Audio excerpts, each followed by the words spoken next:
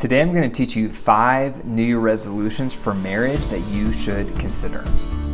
Welcome to the Dr. Wyatt Show podcast, where developing a long-lasting, happy relationship is the status symbol to achieve, and following my tools is a path to help get you there. I'm your host, Dr. Wyatt Fisher, a licensed psychologist specializing in couples counseling. Be sure to click the link in my description for my 3 free resources. Okay, so today I'm going to talk about 5 New Year resolutions for marriage. Do you have a New Year resolution? Most people do, and most people don't follow through. But it's very important to set goals in all areas of life, whether it's your health, whether it's your finances, whether it's your marriage. But a lot of couples don't set goals for their relationship, and that's unfortunate because marriage is alive. So if you don't focus on it, if you don't care for it, it will wilt and die. That's part of my outro that I say after every podcast episode. So I'm going to go through 5 New Year resolutions for you to consider for your marriage. The first one is work through your resentments. I've said it before and I'll say it again. Long-term committed relationships almost always have resentments because you have 2 imperfect people rubbing shoulders day in and day out.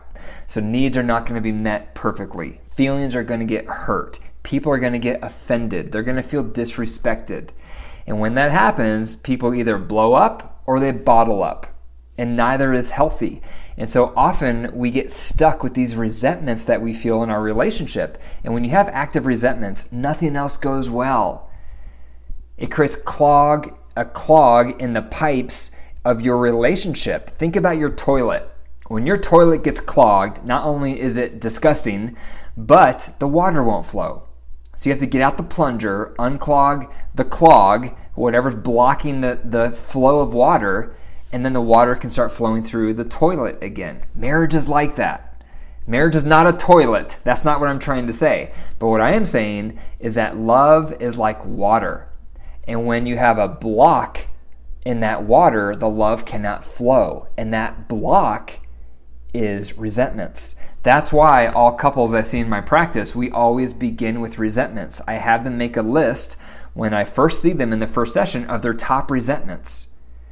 And then we work through one resentment at a time with the Reunite tool to help them learn the Reunite tool while they're working through their resentments. I start there every time because I've learned again and again that nothing else goes well until you resolve resentments. How many resentments do you have in your heart toward your partner? Some common categories might be finances, intimacy, emotional closeness, conflict resolution style, uneven workload, in-laws, parenting. The list goes on and on. And the main thing is that you are spending time working through those resentments with your partner. That's why I created the Reunite tool. Google Reunite tool. You'll see the article pop up. I just revised it a few days ago, so if you've seen it before, make sure you look at the article again for the new and improved Reunite tool. Basically, I added to the tool all the things I would tell couples in session. Now it's in the tool. So that tool is designed to help you and your partner work through your resentments. If you find that you can't work through your resentments with the Reunite tool on your own, go to my website, drwyattfisher.com, click on coaching, and you can get a session with one of my coaches to help you. But that's where I would begin. For your New Year resolution for your marriage, start by resolving your resentments. Talk to your partner about what resentments you have, what resentments they have, and then be intentional this year to work through those. The second goal for your New Year resolution is increase your emotional intimacy. You can't do that unless you first work through your resentments. You can't feel emotionally close with someone you have resentment towards. That's why resentments come first. But once you've tackled those resentments, now it's time to cultivate your emotional intimacy. And I recommend the head-heart check for this. The head-heart check is where you get in a rhythm more days than not, where you ask your partner, what's been on your head and heart? Now, before you ask that question, make sure you know what's been on your head and heart. And that just takes a few moments.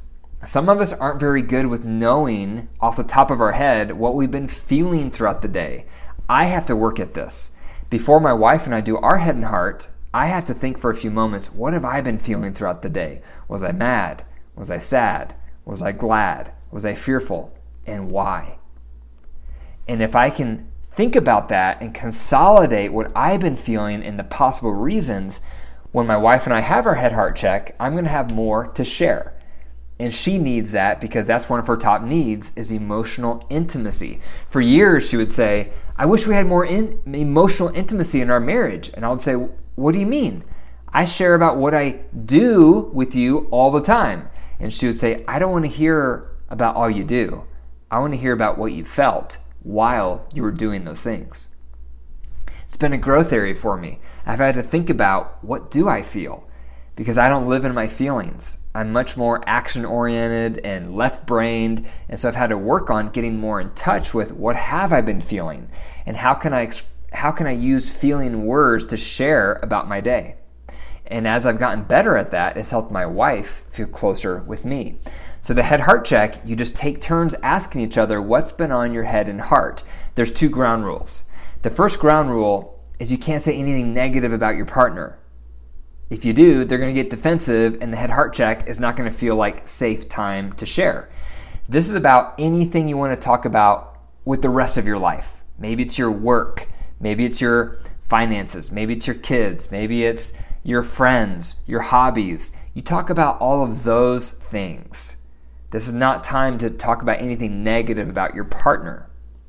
The second ground rule is you cannot give advice unless your partner asks you for it. Therefore, all you can provide is empathy. Some common empathy statements to master are, that sucks, or no wonder you feel like that, or it makes sense you would feel X because of Y. When you empathize, that creates safety for your partner to feel supported, and it conveys to them that it's safe to share, so they're going to open up more. So that's the head heart check. That's the primary way I encourage couples to cultivate emotional intimacy. All of us are changing. Every day we have new things that are making us feel different things. And unless you have a method to stay updated with your partner, you're going to get outdated. So the head heart check is a great way to stay updated, and that should be a New Year resolution for your marriage moving forward. Are you enjoying the episode today, but you want to go deeper? If so, consider joining my membership, Matrimony. Matrimony provides 4 things. First, you'll gain access to me once a week for live Q&A to get all your questions answered. 2, you'll gain access to my best resources to start building your relationship. 3rd, you'll gain access to my private community of other couples. And 4th, you'll gain access to my deep dive, where once a week I go into deeper detail on the podcast for the week. To learn more, click the link in the description. The 3rd New Year resolution for marriage to consider is increase your constructive feedback. That may sound like a strange one. Why would you want to increase constructive feedback? The reason is because you probably bottle it up, because you don't want to start a fight. You don't want your partner to get defensive. But then what happens? You have these negative feelings inside of you that go unaddressed. And that then eventually makes you passive aggressive, or makes you antagonistic, or maybe you get contemptuous, or it builds up and then you blow up and have a big fight. And so for that to not occur, for that to not turn into resentment, you need to increase how frequently you share constructive feedback. Things that bother you, things that hurt your feelings, things that rub you the wrong way. And I recommend the bullseye question for this. And the bullseye question is where once a day, or at least more days than not, you ask your partner, what's one thing I did right today? And what's one thing I could have done better? This is important for several reasons. First of all, it's going to increase praise in your relationship, and all of us could use more praise. Second of all, it's going to give your partner permission to share constructive feedback. And there's one ground rule. All you're allowed to say in response, once you get that feedback, all you can say back is, thank you for the feedback. Then you're going to take that feedback with you, mold it over for a few days, and sift through it and think about what's the kernel of truth in this feedback. What's the piece of this that I know I'm guilty of? What's the part that I could improve in? That's what you're thinking about. And because you're in control of that, no one's telling you what to do, no one's telling you how to change. Because of that, your defense walls stay low and your internal motivation to do something about it stays high. And that's what we want. So again, this is more days than not. You ask your partner, what's one thing I did right today, and what's one thing I could have done better? And the ground rule is all you can say back is, thank you for the feedback. Then you mull over that feedback and look for the kernel of truth that you want to improve in. By the way, this is a great tool to do right after your head-heart check. It's complementary. Because in the head-heart check, you can't share anything negative about your partner. That's why you do the bullseye question right afterwards. The third New Year resolution for marriage to consider is increase your fun together. How much fun do you and your partner have together? I recommend couples having 2 mini dates a week. That may not be realistic for where you are in your relationship right now. Maybe you're too busy, things are too crazy. But I can guarantee you, the more you have mini dates, the better your relationship is going to get. Carve out time. Turn off the TV. Stop looking at social media. Spend more time with your partner. Whatever that takes, whatever that looks like. If you do not invest in your relationship, if you do not make your marriage a priority, you cannot expect it to do well. Your marriage is alive. It's a plant. If you don't water it, if you don't nurture it, if you don't fertilize it, it's going to suffer. You cannot expect to put your marriage in the corner under a desk and then expect it to do well. It doesn't work like that. Your marriage needs attention. It needs focus. And mini dates are one of the best ways to do that. My wife and I started doing mini dates about 2 years ago now, and we do 2 a week. We do ours on Mondays and Thursdays, and they're about 2 hours each time. It's a sacrifice. We both could be working during those hours. We could be earning more income during those hours, but instead, we don't. We carve out that time to nurture our marriage, and we try to prioritize having some fun during that time. So sometimes we go on a bike ride together. Sometimes we go on a hike together. Sometimes we'll play a card game together. Sometimes we'll work in the yard together because we love gardening. It varies, but it's greatly improved our marriage because we are carving out quality time, fun time together on a regular basis, and you need to do the same. The fifth thing to consider for a New Year resolution for your marriage is increasing your physical intimacy. How often do you and your partner touch? How often do you have affection? How often do you have sensual time? You need it. You need it a lot. Increase how much non-sexual touch you're giving to your partner. That could be hugging each other in the mornings. That could be holding hands while you drive down the road. That could be cuddling before you fall asleep at night.